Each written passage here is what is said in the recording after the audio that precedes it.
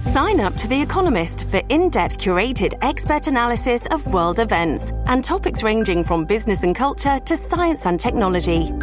You'll get the weekly digital edition, online-only articles, curated newsletters on politics, the markets, science, culture and China, and full access to The Economist Podcast Plus.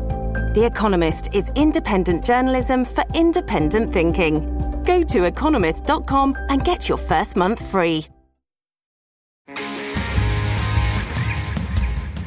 Hello, I'm John Donvan, host and moderator of Intelligence Squared US. Last week, armed attackers brutally shot down 12 people in an attack at the offices of the Paris-based satirical magazine Charlie Hebdo. Among the victims was the editor-in-chief, Stéphane Charbonnier, 3 other cartoonists, 2 police officers.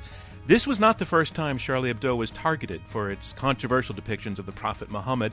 In this interview held in 2011, shortly after their offices were firebombed, Charbonnier defended the magazine's editorial viewpoint. We can't caricature Muhammad in France. Oh, yes, we can caricature Muhammad. We can caricature everyone in France. In France, religion's part of a philosophy like an idea, and I can caricature Muhammad just like I can caricature Marx. Well, the world has come together to condemn these attacks, but last week's massacre has reignited a debate about the importance and the risks of free speech. New York Times reporter Jennifer Schoessler summarized that discussion, taking place especially right now among cartoonists and journalists, when she wrote this: "Were the victims of this attack free speech martyrs, full stop, or provocateurs whose aggressive mockery of Islam sometimes amounted to xenophobia and racism?" Well, in order to shed light on these questions, we're going to take a look back now to one of our first debates ever staged by Intelligence Squared US. It took place back in 2006, not long after a Danish newspaper came under fire for its own cartoons that depicted the Prophet Muhammad wearing a bomb as a headdress, and these images were famously reprinted in Charlie Hebdo. That night in New York, the motion we debated was this: freedom of expression must include the license to offend. Among those arguing for the motion was cartoonist Signe Wilkinson of the Philadelphia Daily News. She kicked off the debate with opening statements that went like this. Since World War III almost started over a bunch of cartoons, I want to thank this evening's organizers for including a cartoonist. 150 years ago, the Tammany Hall politician Boss Tweed responded to an offensive cartoon against him with the famous line, "Stop them damn pictures." The reason we're here tonight is that these days everyone wants to stop them damn pictures if the damn pictures in question hurt their feelings or the feelings of their tribe.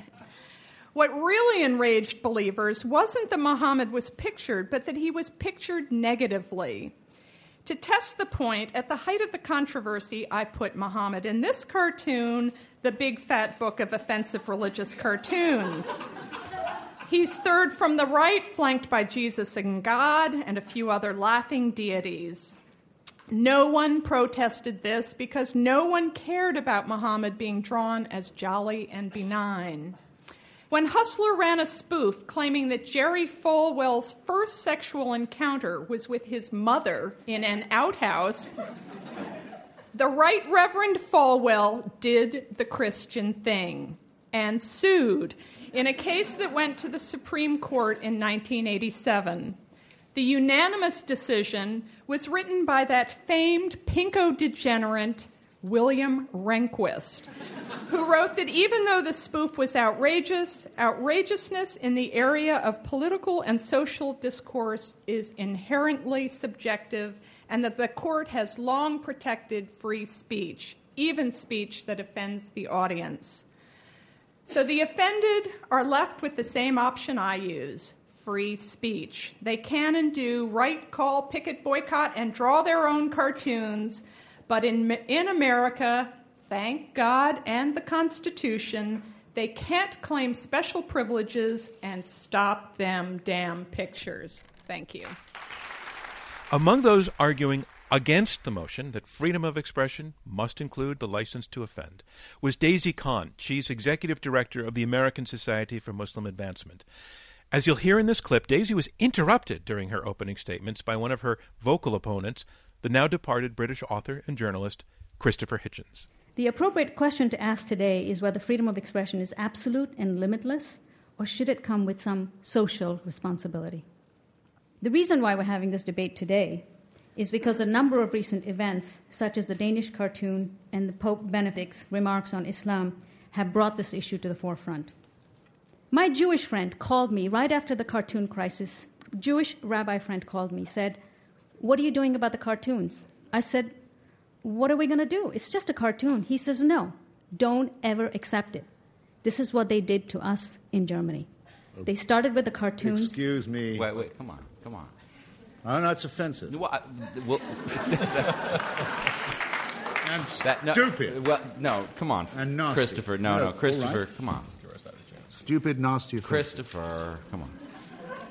So when you publish cartoons, which of course are a form of entertainment and hence immensely popular as a medium for conveying a particular message, or you give a speech, a person in a position of immense power like the Pope, which further drives people apart and cements stereotypes, you're using public discourse to malign the way an already marginalized community is perceived.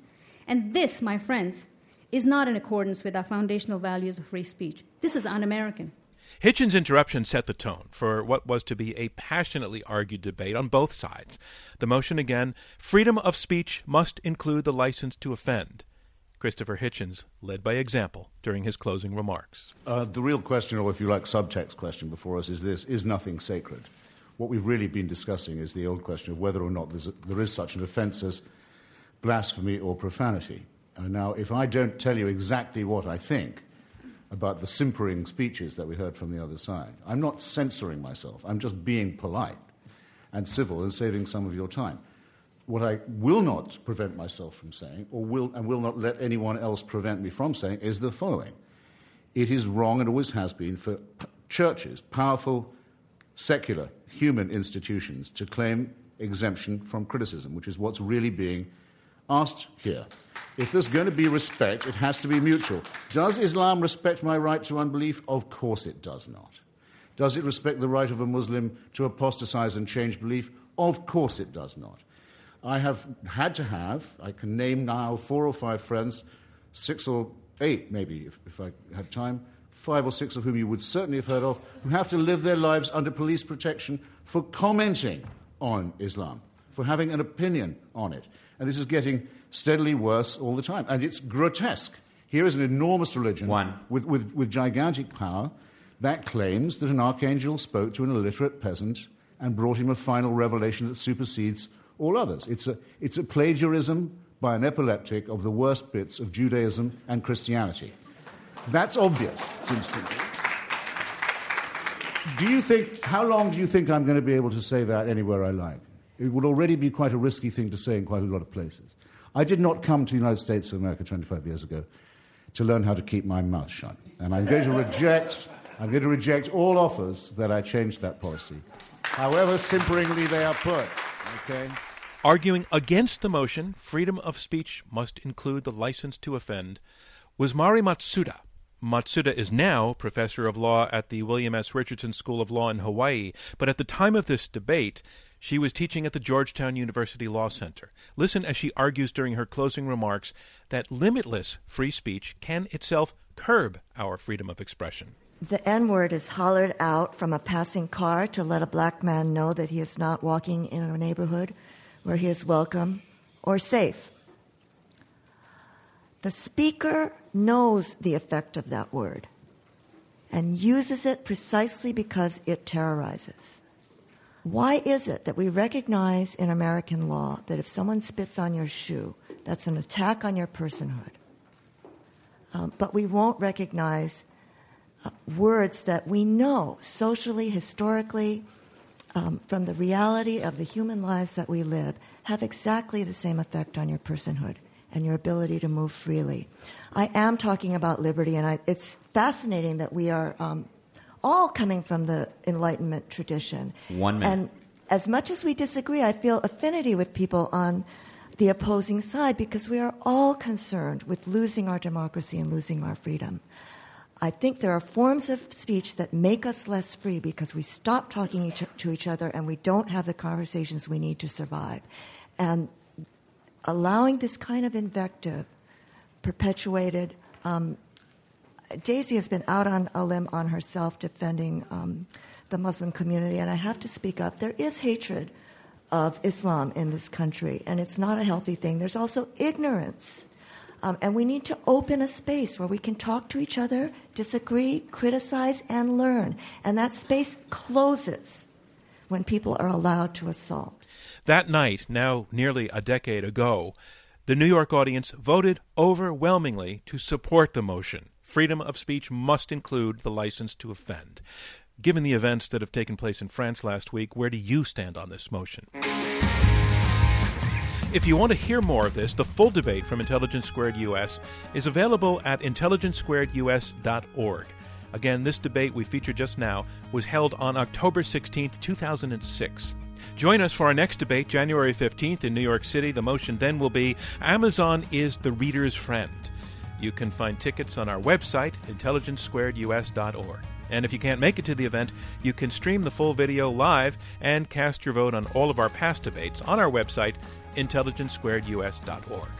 And check out NPR's newest show, Invisibilia. The latest episode explores what would happen if you could disappear fear, and it reveals the striking and rare case of a woman who feels no fear. From the people who created This American Life and Radiolab, Invisibilia looks at the invisible forces that shape human behavior. Subscribe to Invisibilia on iTunes now, and don't miss a single episode. Thank you so much for listening to this Intelligence Squared US podcast, and remember to think twice.